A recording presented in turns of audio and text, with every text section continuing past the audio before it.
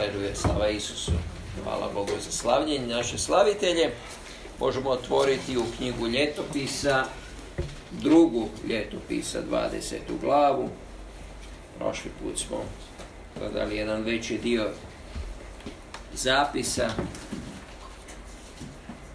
o kralju Jošafatu. Pročitat ću početak da bi se podsjetili.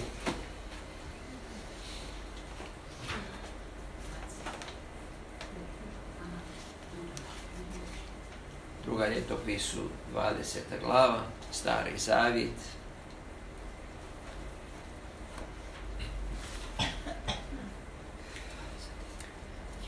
Početak kaže ovako: poslije toga Moabovi i Amonovi sinovi, a s njima i neki od Meunjana, zaratiše na Jošafata. Ali Jošafat dobio ovu vijest: dolazi na te veliko mnoštvo s onu stranu mora, iz Edoma, jednoga u Haseson Tamaru, to jest u Engediju. Jošafat se uplaši i stade tražiti Jahvu. Da li kad dobijete lošu informaciju, i što onda kada je dobijete, što učinite? Koliko od vas je bilo u Life centru u Crkvenici? Samo Branka, nitko više. Koliko je bilo ljudi u Life centru u Crkvenici? U Crkvenici, da, Life centar koji su nekad vodili baptisti i tako. Ja vjerujem da je jedan dobar dio bio vas, pa zato se čudim.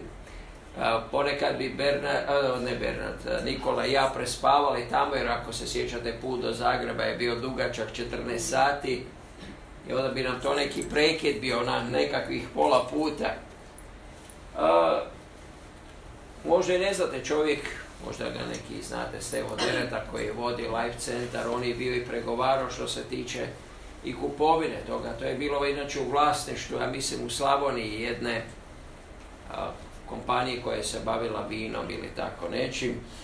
I kompanija, to jest 4 ili 5 muškaraca koji su došli u Crkvenicu na pregovore, jer kako je to u toku rata i dosta bilo i derutno i trebalo neke stvari obnoviti, bili su planirali prodati, ali kada su čuli da je protestantska crkva, počelo je opiranje, počelo je ucjenjivanje i tako. I brat, kojeg sam spomenuo, jednostavno kad su odlazili, rekao je: vidim da stvari ne idu u dobrom smjeru. I otišao sam na koljena i počeo sam moliti. Jer 4 ili 5 muškaraca koji su bili vodeći iz te firme, koji su došli pregovarati, nisu se nikako slagali oko mnogih stvari. I zapravo izgledalo da neće biti ništa od toga. I na ovu situaciju ne možemo gledati humanistički, nego kao Božju intervenciju. Znate što se dogodilo? Ti muškarci na putu nazad kući su imali saobraćajnu nesreću i poginuli su. I mi s jedne strane gledamo kao loše, s druge strane Bog je otvorio vrata za one koji su bili priječili to. Brat je otišao na koljena, tražio je Božju intervenciju. Jedan moj prijatelj iz Afrike, kaže, jednom su imali više dana kroz tjedan evangelizacijske susrete. I kaže, od 12 ljudi u gradu koji su ga vodili, 7 je bilo protiv i stalno su pravili probleme. I na kraju su išli ljudi intervenirati, jednostavno Božji ljudi otišli na koljena. U jednu te istu noć 7 ih je umrlo prirodnom smrću. 7. I mi nekad kad čujemo te informacije mislimo kako Bog može, a Bog može maknuti sve što želi da bi njegova slava došla, razumijete? Zato mi ne smijemo gledati sa humanističke strane kako je to grozno, što je 7 ljudi ili ovi 4, 5 iz Slavonije poginulo, nego što je Bog ostvario. Jer što se događa? Nekad kad dođu loše vijesti i mi se uplašimo, ja ponekad čujem čak od vođa crkvi, pa sve je u Božjim rukama. I to je najčešći odgovor, znate kakav? Bacamo kao odgovornost na Boga. I sad što bude, bit će. Kao ona pjesma, što sam davno spominjao, Kej sera, sera, znate ju.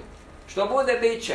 Ne možeš ništa promijeniti. I to često puta u islamu čujemo od ljudi koji su, jednom kad sam imao udes gore Makljanu i došao je policajac koji je bio iz Uskoplja, Gornjeg Vakufa i kaže, a sve je to sudbina. Ja kažem, nije sudbina, da sam ja mudrio i da nisam bio umoran vozio, ne bi ja imao sudar. I ne samo da sam imao mali sudar, nego sam sam sebi oštetio auto, zato što sam bio zaspao za volanom. I on kaže, od toga ne možeš pobjeći. Ja kažem, ja mislim da mogu. Da sam molio, da sam tražio mudrost od Boga, ne bi si dozvolio da ovoliko daleko ode. I ponekad mi razmišljamo o nekoj situaciji u životu da ne može se ništa promijeniti. Da je Bog tako htio i jednostavno stvari se događaju. Da je Jošafat isto tako što čuo je da dolazi veliko mnoštvo na njega i što je mogo reći? Bože, Judeja je tvoja. Ti se mene ovdje postavio, pa sad ako hoćeš da ja i narod živimo, ti se pobrini. Eto. Je li rekao tako? Pa dobro, molio sam. Ali nije rekao tako. On je išao na koljena i počeo je tražiti Boga. Počeo je tražiti ono što često puta u našim životima nedostaje. Da počnemo tražiti što Bog želi sa određenom situacijom u našem životu. Jer mnogi stvari se ne događaju bez razloga, razumijete? Ne događaju se bez razloga. Ne događa se bez razloga što je veliki požar u Australiji. Razumijete? Ne događa se bez razloga što će mnogi u Njemačkoj možda izgubiti posao u autoindustriji jer će zatvarati. Što je Merkelica rekla? Ona se ne slaže za ravnopravnost istospolnih brakova, ali kaže možda će ovo donijeti mir u kuću. Isto je tako u Australiji, razumijete?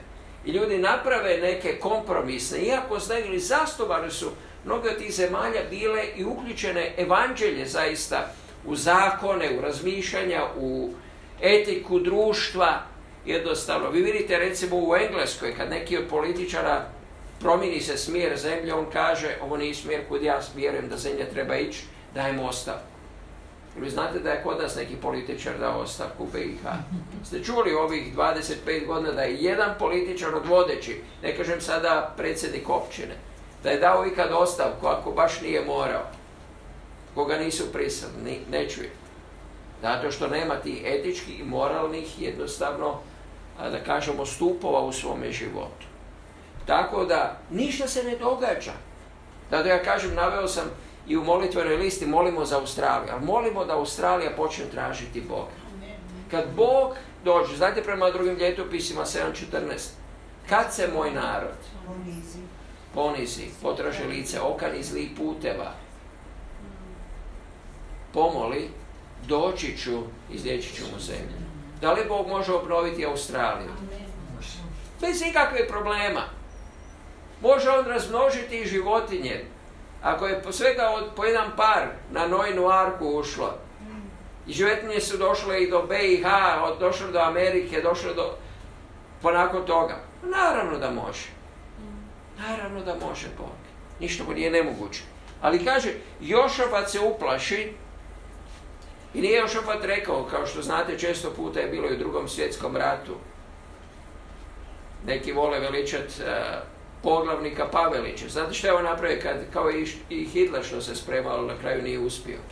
Stavio zlato na avion, spakirao se i otišao. Obezbijedio sebe i svoju rodbinu.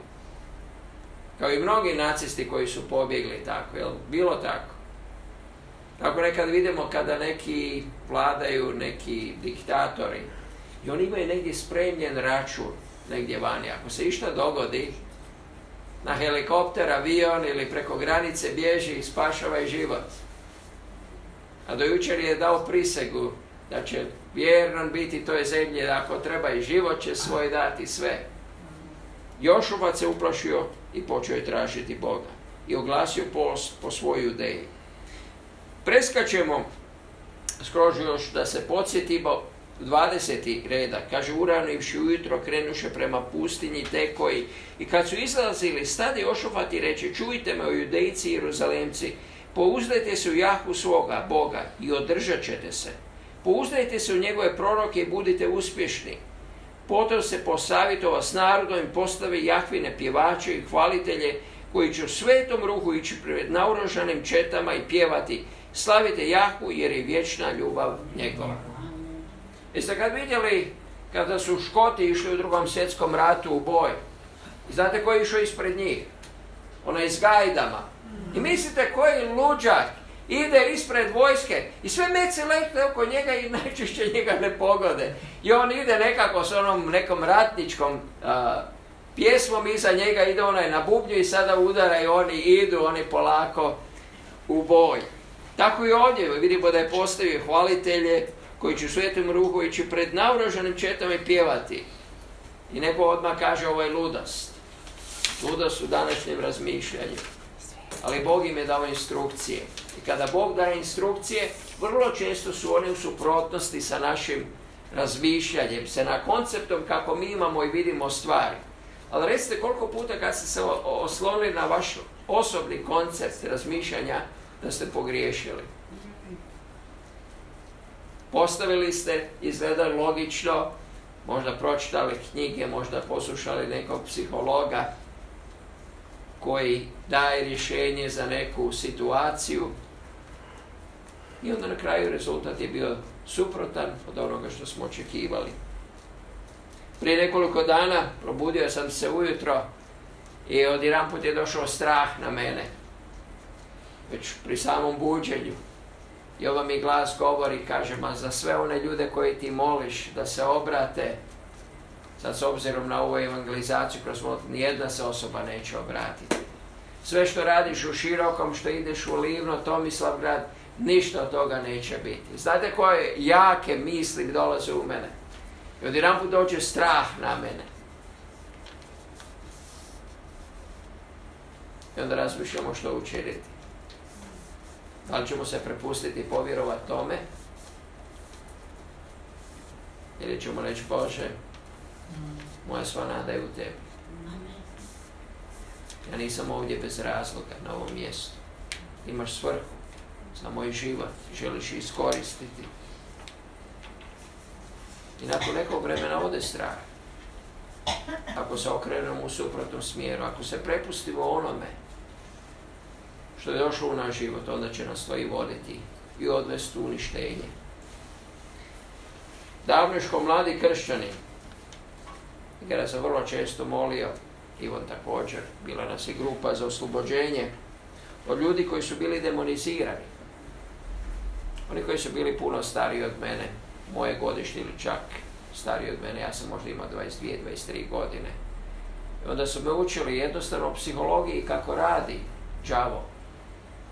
I kaže gotovo kada će doći kraj, da osoba bude oslobođena, osoba će se odjedanput početi jako smijati. Grohoto. I kaže vrlo često kršćani pogriše, misle sad i gotovo, sve je riješeno. A đavo je itekakav psiholog. On zna manipulirati s ljudima. Najbolji manipulator u čitavom univerzumu.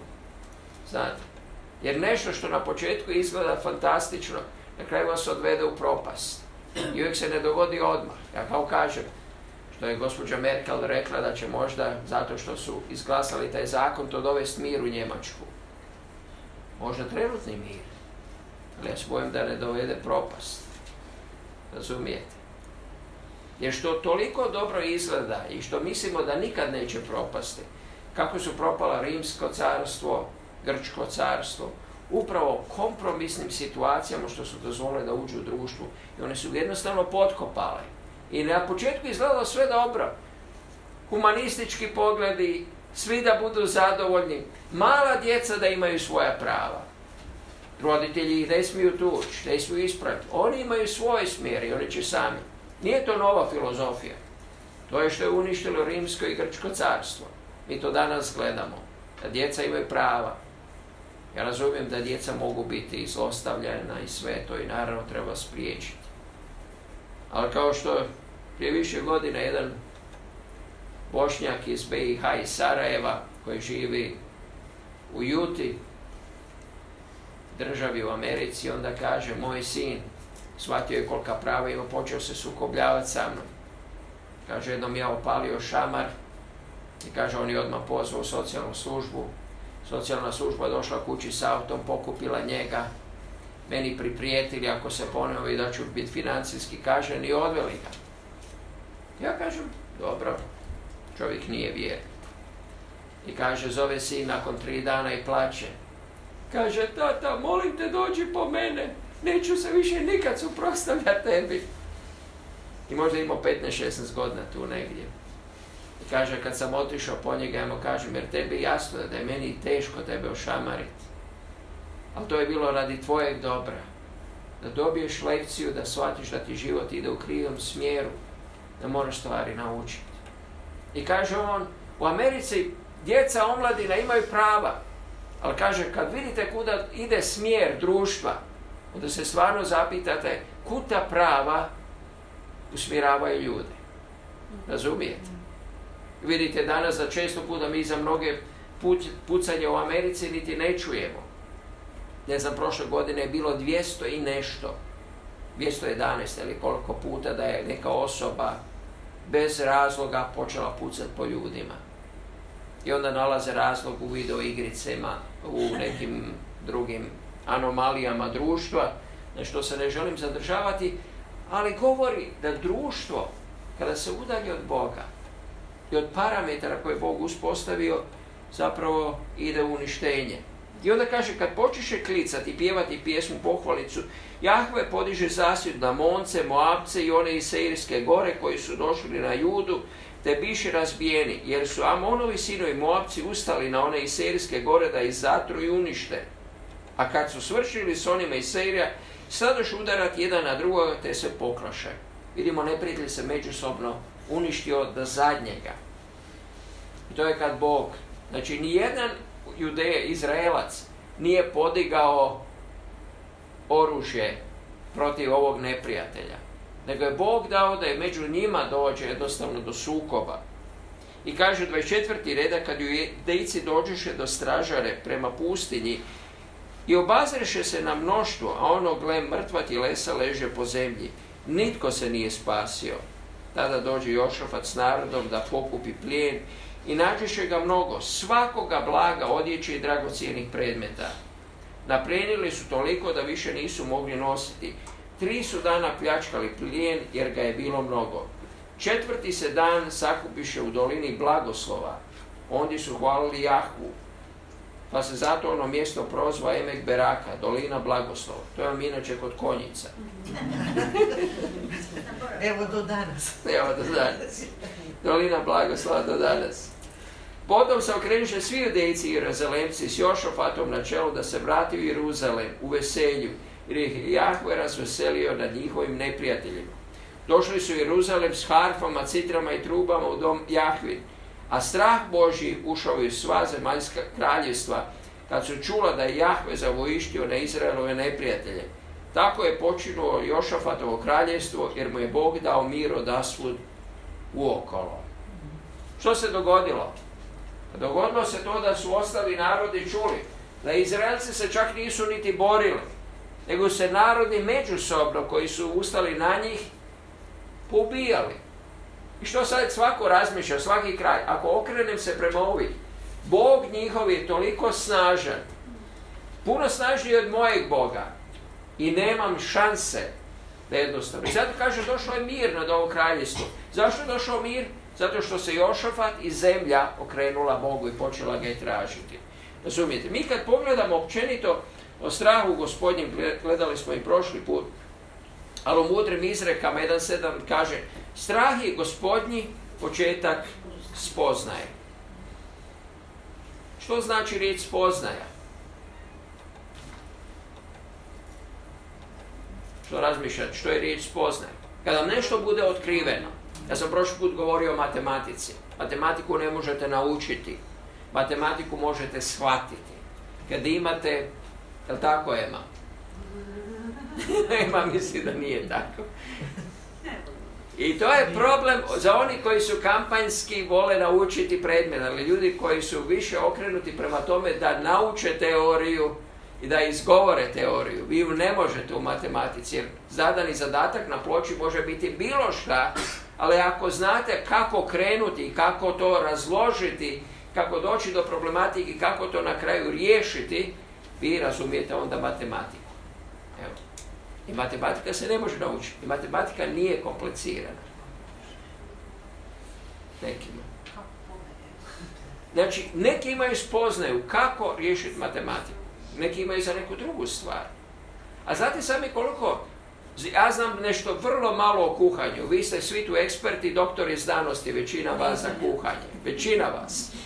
Naprema meni. I onda kad neko kaže prstohvat, soli. Sad koliko je to više soli, manje soli, imam debele prste, neko ima tanje prste, koliko je to soli? Razumijete, govorimo o problematici, ali kad uđete u nešto, onda već znate prema količini hrane u loncu, vi stavite toliko soli, ne morate ni razmišljati, stavite toliko bibera ili već ne znam čega. Može i na vrh noža. Da. Ali imate spoznaju toga koliko treba, ne morate i ne razmišljati. I onda kada vas možda i netko pita za recept, vi kažete, ja to sve radim kako kažu odokativno, jel tako? Sve od oka. I sve bude fantastično. I onda neko drugi slijedi vaš odokativan recept i bude katastrofa. Nije jestivo. Strah je Gospodnji početak spoznaje. Ali ljudi preziru mudrost i pouku. Ili u drugom prijevodu kaže nerazumni. Koji ne žele pristupiti tome. I zato nemaju spoznaju Boga. I najčešće reći ćemo to je arogancija, ponos ili oholost unutar čovječeg života da ne žele. U 9. izrekama kaže u 10. stihu Gospodnji strah početak je mudrosti, a razboritost je spoznaja presvetog.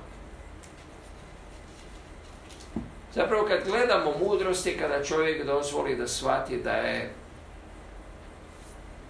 da ne zna sve, da je ranjiv, da može doći u situaciju gdje je bespomoćan, kao Jošafat koji je došao i shvatio da je bespomoćan. Jer kad je čuo o tolikom mnoštvu i on je razmišljao, ako se sukobimo, nećemo dobro proći. Vjerojatno ćemo izginuti. I postoje dvije opcije, pobjeći ili početi tražiti Boga. Jošafat je mogao znati, jer njegov otac Asa je bio bogobojazan čovjek. Isto je bio uspješan kralj. I došao je do mjesta gdje je Bog želio proslaviti se ponovno u njima i da oni shvate tko je zapravo kralj. Kaže u 31. retku Jošafat je kraljevao nad Judejcima, bilo mu je 35 godina kad se zakraljeju. Kraljevo je 25 godina u Jeruzalemu, mati mu se zvala Azuba, a bila je kći Šilhijeva. Išlo je putem oca Ase, što znači dobrim putem, ne skrećući s njega, nego činići što je pravo u Jahvinim očima. Znači činio je dobro što je u Božjim očima dobro, ne u njegovim očima, ne u očima naroda što je očekivao, ne u očima starješina grada Jeruzalema. Samo uzvišice nisu bile uklonjene, jer narod još nije bio upravio svoje srce Bogu Otaca. Razumijete ovo što kaže? Narod je shvatio ko je Bog, ali još uvijek djelić njihovog uporišta su bili lažni bogovi. Još uvijek nije bilo srušeno.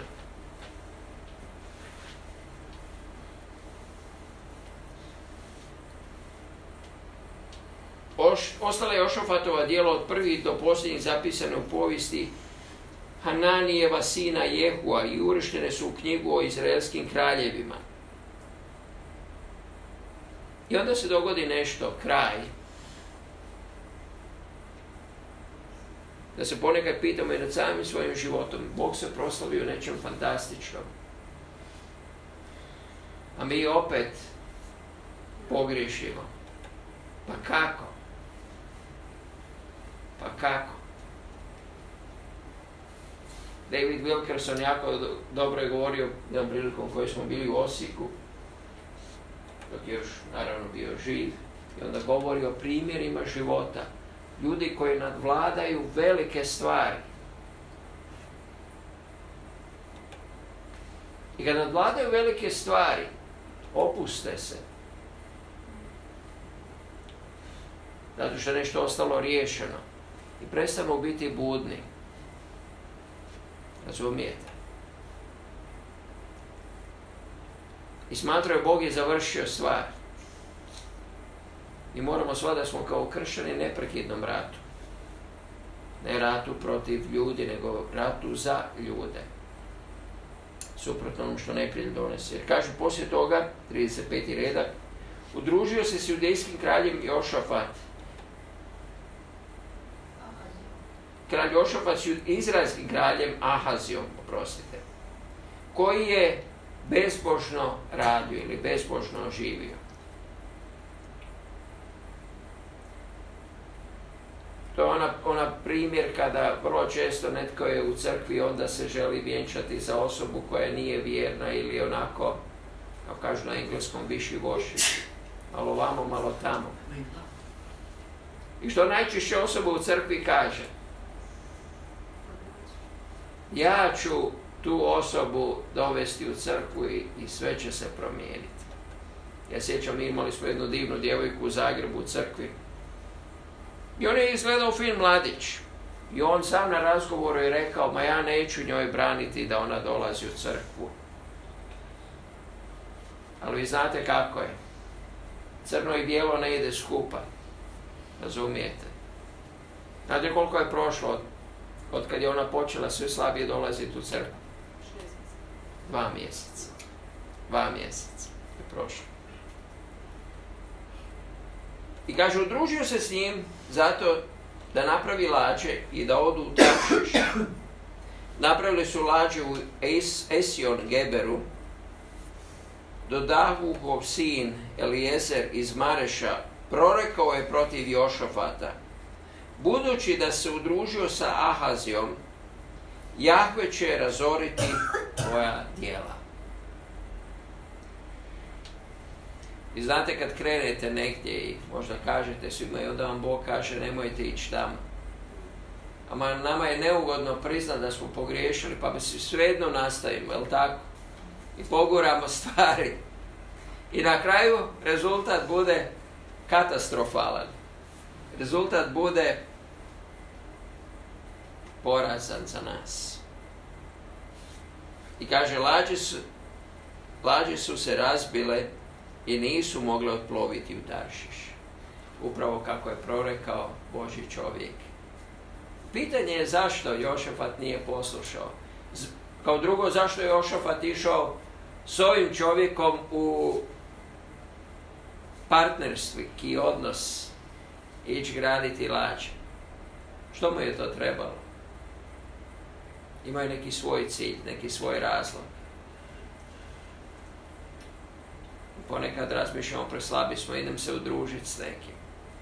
Iako mu udruživanje nije trebalo kad su došli neprijatelji izvana. Zato kažemo da je strah Gospodnji početak spoznaje, početak mudrosti, početak viđenja. Kada imamo strah da ne bezgriješimo nešto suprotno što bi bila Božja volja. Jer nekad naše razmišljanje o strahu Gospodnjem je da se trebamo bojati Boga. Bog ne traži da se bojimo njega, ali Bog želi da se bojimo da ne pogriješimo. Zato je bolje 5 puta pitati Boga nego li 5 puta pogriješiti i tražiti njegovo lice. Ali mi vidimo kako je Jošafat došao i počeo tražiti Boga. Nije bila usputna molitva, nego vjerojatno skinuo sve sa sebe. Sve obilježja koje su ga činila kraljem. I što je onda mogao reći?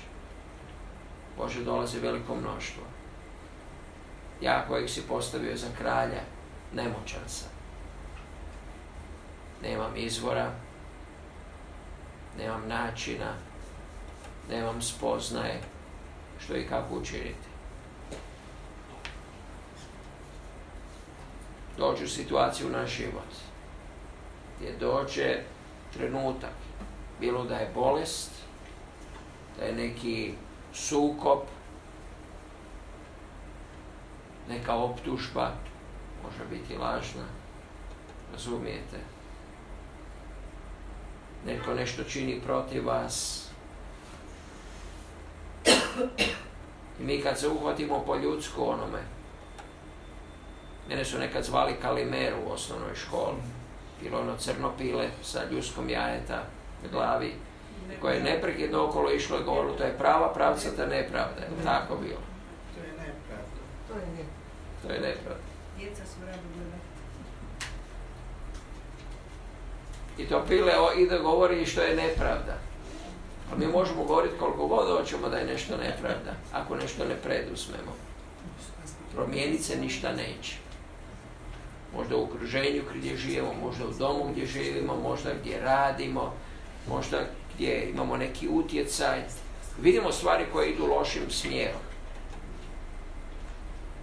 I neprijatelj dovede nas do tog mjesta da kaže ništa se ovdje promijeniti ne može. I mi kad počnemo to vjerovati, to je koračenje prema ovom mjestu gdje je Jošafat došao na kraju. Uništeno je bilo, jer neprijatelj je preuzeo.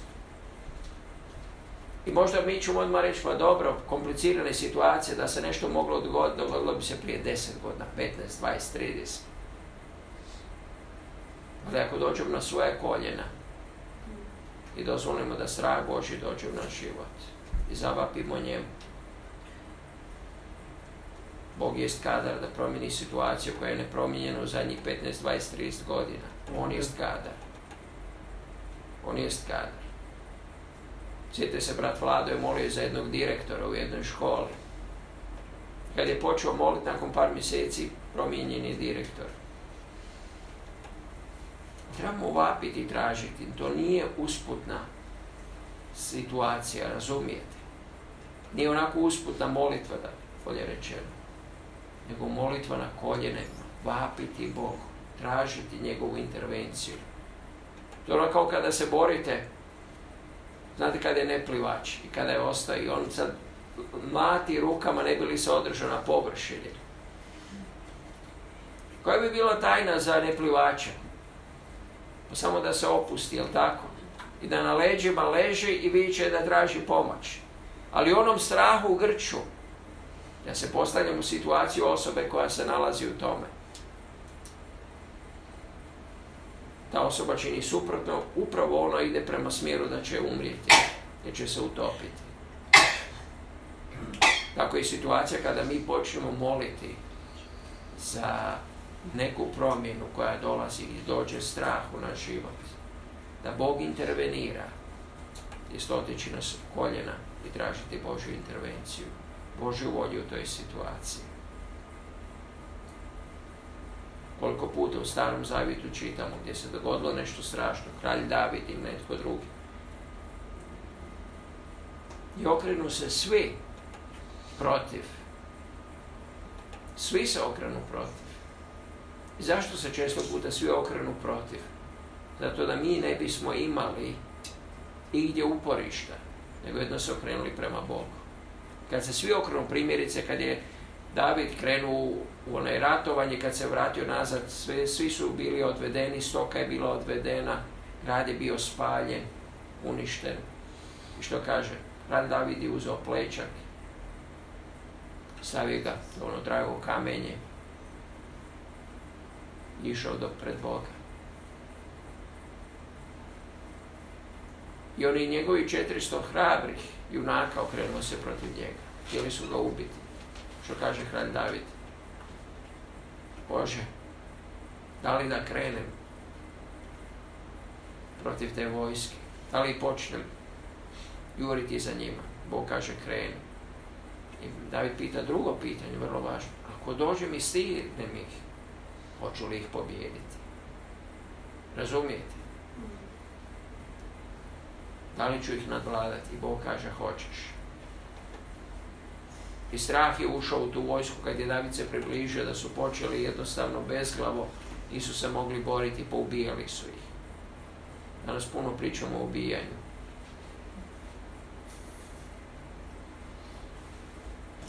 Ali govorimo o mjestu gdje mi moramo biti da bi nadvladali situaciju u kojoj se nalazimo i kroz koju nas Bog želi provesti. I kad nadvladamo, kaže Božja riječ, onaj koji stoji, neka pazi da ne padne.